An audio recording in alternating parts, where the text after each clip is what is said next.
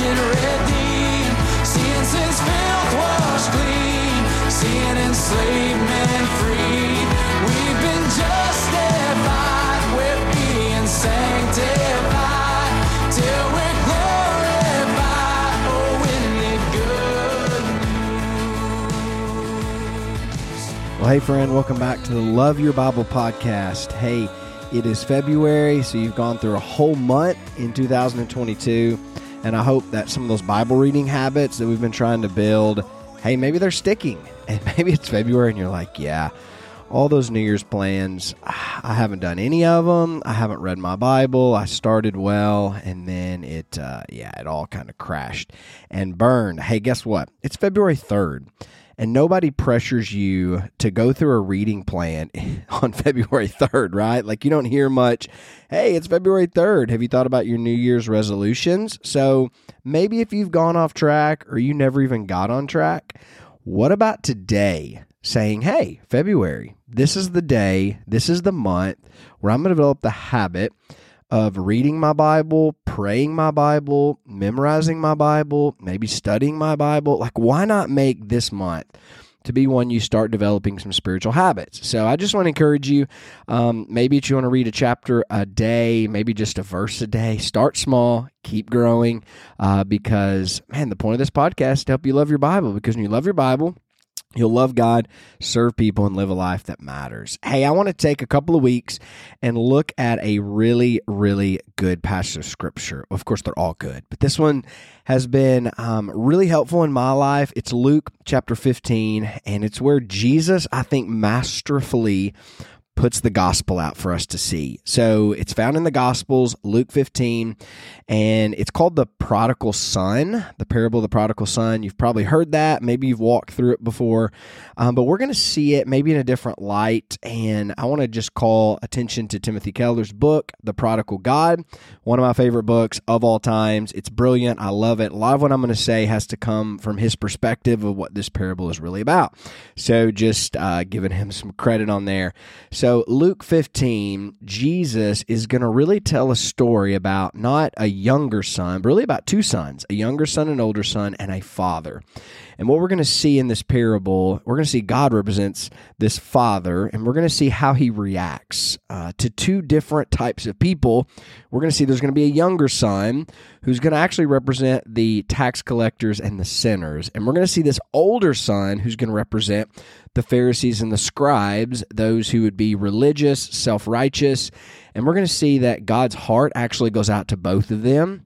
And we're going to see that salvation, it's not about being good or not being bad, but it's actually about repenting and coming to the Lord by faith. So hopefully it's going to be a really fascinating few weeks in this text. So I want to read just to set up the parable. We've got to see the situation that's happening. So Luke 15, verse 1 says this, "Now the tax collectors and sinners were all drawing near to him," that's Jesus, "and the Pharisees and the scribes grumbled, saying, 'This man receives sinners and eats with them.'" So here's kind of the context. Jesus, okay, who's God in the flesh. So God comes to the planet. Who would you expect God to hang out with? Well, church people, good people, right? Those who know the law, know the rules. That's not who Jesus hangs out with. He's hanging out with tax collectors and sinners because sinners and tax collectors, they find Jesus appealing. They're coming to Jesus, and it really perturbs the religious elite. So the Pharisees and the scribes, they're grumbling. They're like, how can this guy eat with sinners? Doesn't he know these people? So that's the context where Jesus tells three parables. The first one's about a lost coin, the second one's about a lost coin. The first one's about lost sheep. And basically the point of those are, hey, when things are lost, you rejoice when they're found. And that's what Jesus is going to really drive home in this third parable, which our Bibles call the parable of the prodigal son, but really that's not a good title. It should be the parable of the two sons, because really it's about two sons, and we're going to see why that's the case. So as you listen to this, we're going to think about the older son as the scribes and the Pharisees, and the younger son as the tax collectors and the sinners. And today we're going to deal with the younger son. the son who rebels, the son who runs away. And then next week, we're going to come back and talk about the older son, the son who stays, the son who is good, the son who obeys. And we're going to see how Jesus does it so beautifully, how he builds this tension really to say both of these sons need the same thing. They both need to repent, and they're both wrong. And the only way back to the kingdom is through repentance. So as you're listening, you're probably going to find yourself in one of these two situations. You match one of these more. You're either a younger son who runs away from the gospel, runs away from Jesus, does your own thing in a far country, and you find yourself, well, you're a sinner. What do you need to do? You need to repent. But for others of us, we find ourselves as that self-righteous. We've always been in church. We've always done good. We've been like top of the class. Mama's always been proud of us. What do we need to do? We also need to repent. Because whether you're rebellious or righteous, you need to repent. And that's what the gospel proclaims to us. So let's see how Jesus does this in the parable of the two sons. So verse 11 says this, and he said, so Jesus telling a story. Remember, he's telling a story because the scribes and the Pharisees are grumbling because tax collectors and sinners are coming to Jesus. And he said, there was a man who had two sons. And the younger of them said to his father, Father, give me the share of property that is coming to me. And he divided his property between them. Now, we, of course, just reading that as like a Western, you're probably an American, maybe you're in Nicaragua listening to this podcast, whatever you are, you hear that and you think, man, that's really bad. But if you put yourself in the shoes of the listeners, this is really bad. Because this younger son would have got his father's inheritance when his father died. So what he's really saying to his father is, Dad, let's just pretend that you're dead, okay? And if you were dead, I would get my inheritance. So let's just pretend you've already died. We've already had the funeral. I don't care about you. I don't love you. I just want your stuff. That's really what this younger son is saying to the father. So you can imagine how insulting this is for a younger son to ask a father for the inheritance that is coming to him when his father dies. And so the father listens. The father does it. He divides the property between them. So more than likely what would happen, the younger son would get a third and the older son would get 2/3. So in order to actually make this happen, the father would have to sell off property, sell off sheep, sell off livestock. So this isn't like he's just writing him a check. No, they're selling part of the family farm to give to this younger son. So now the younger son has the inheritance that he would have got when his father died. He doesn't love the father. He doesn't care about the father.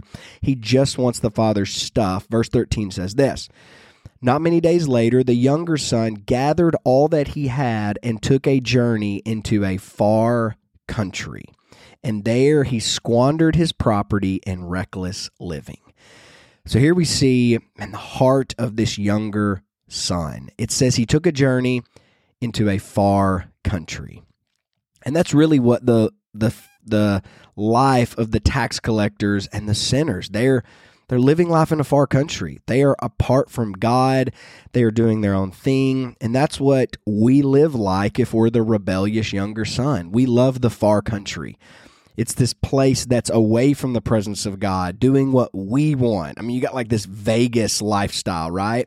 And he squanders all of his property in reckless living. So all that the father owned, that the father gave to the son, the inheritance, now he goes into a far country and he squanders all of his property, just doing whatever he wants. He's just living it up, partying. You can just imagine the scene. You can imagine the things he's doing. He is in no way living the life that his father would have him to live. Verse 14 says this, and when he had spent everything, a severe famine arose in that country, and he began to be in need.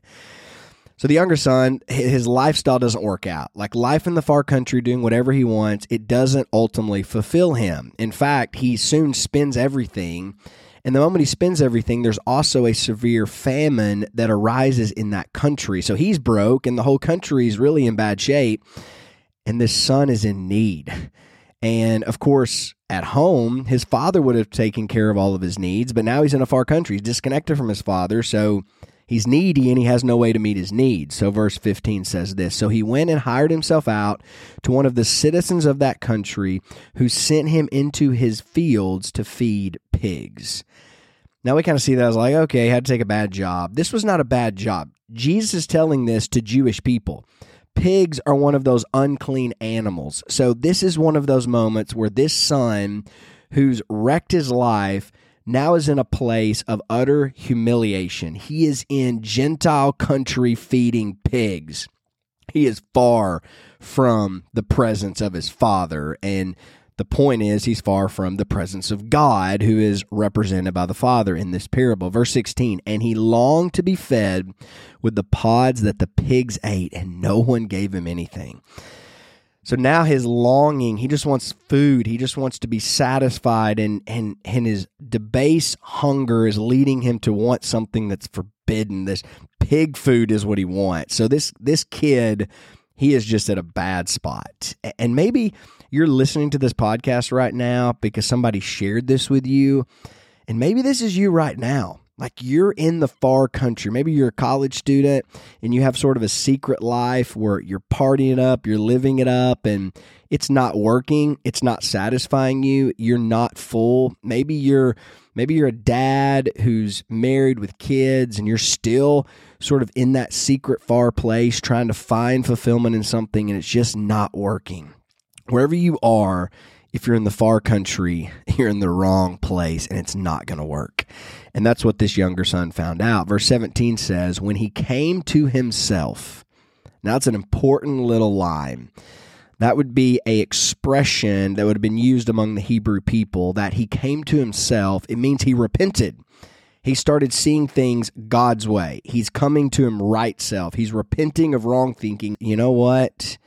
It's better to be a servant in my father's house than where I am now. I just want to go back. I want to be somewhere near my father because it's so much better there. He knows he can't be a son anymore because he's wrecked his inheritance. He's dishonored the family. So he's going to go back and he's just going to be a hired hand for his dad. So he's going back to his father's house. Now, can you imagine the shame that this younger son feels? I mean, he left with all of his father's stuff, and now he's walking back broke because he wasted it on women and booze, and you can imagine what else. Like, he has just lost everything. And then it says this, "But while he was still a long way off, his father saw him and felt compassion and ran and embraced him and kissed him." Now, this would have sent the scribes and the Pharisees off the rails, because the father should have, when he saw this son coming back, he should have banished him. He should have gave him justice. He should have got angry at him. But instead, this father, who is a wealthy man, he runs, which fathers who are wealthy don't run. Their servants run. Their kids run. Fathers are dignified. They don't run in this manner. But Jesus is showing that this father is acting in a way that is surprising, because he feels compassion. He's embracing his son. He is kissing his son. He is doing the most unexpected thing.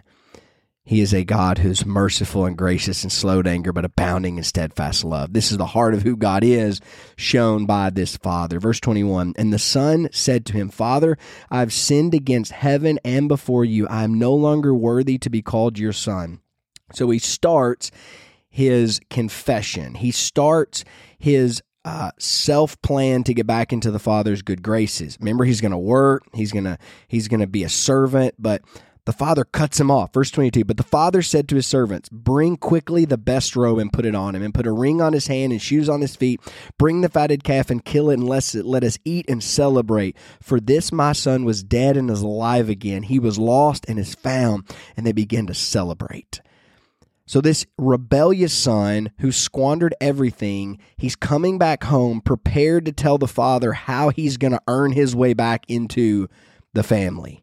He's going to earn his way back in through becoming a servant and getting paid just an hourly wage.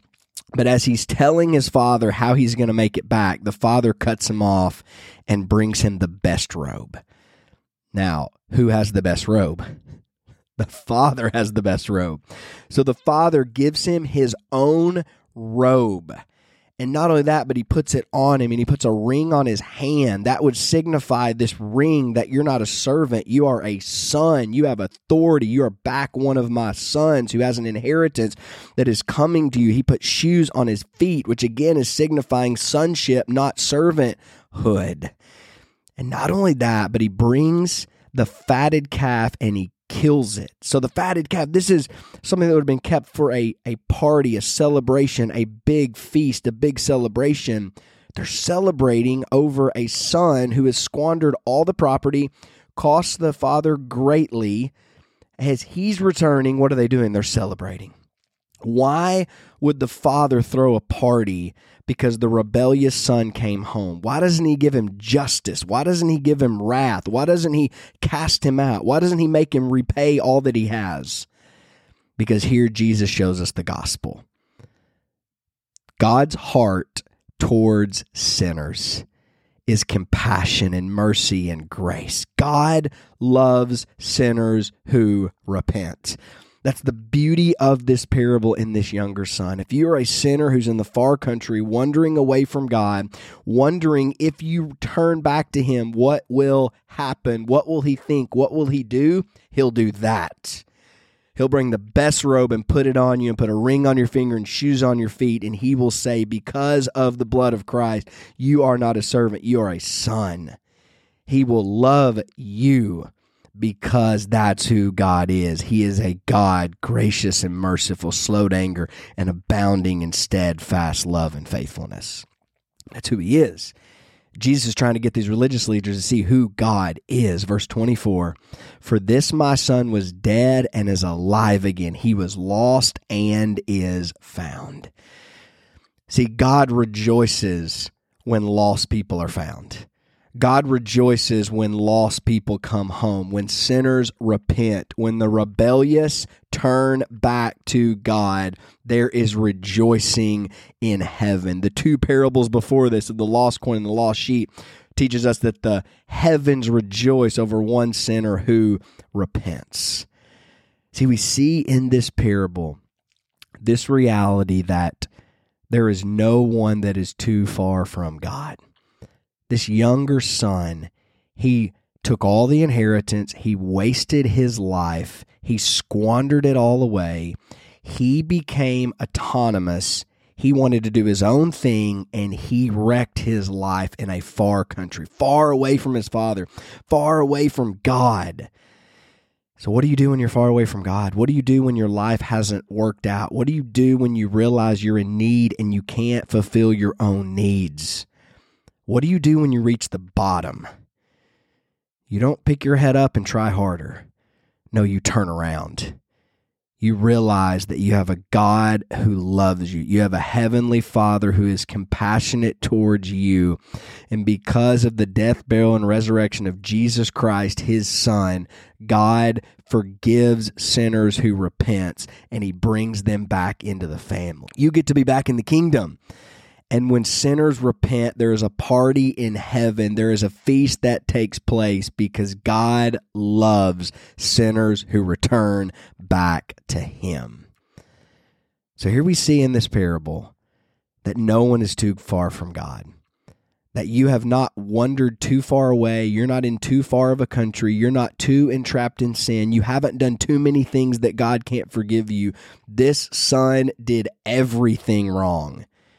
He is the picture of a person who should not receive grace. But what's Jesus saying? The moment he started back home, God didn't even wait for him to get to him. Instead, the Father ran after him. That God, his disposition towards sinners is to give them love when they repent. That is good news. That is the good news of the gospel. So if you are still in the far country, if you are still living in sin and it's not working out, what should you do? You should come to yourself. That's that phrase of repent. Turn from yourself and turn to God. And what's God going to do when you turn to him? He's going to meet you with grace, mercy, and love because that is what the gospel says. Hey, friends, I hope that you've enjoyed this first part of this parable of the two sons. Hey, it is true that tax collectors and sinners, those are the people who wreck their life. They're away from God. They're with Jesus now. Why? Because they've come to themselves.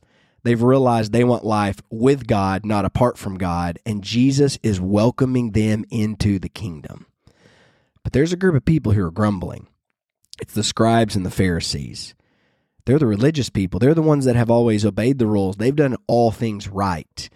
And next week, we're going to look at Jesus, who's going to point to them in telling what the older son does in this parable.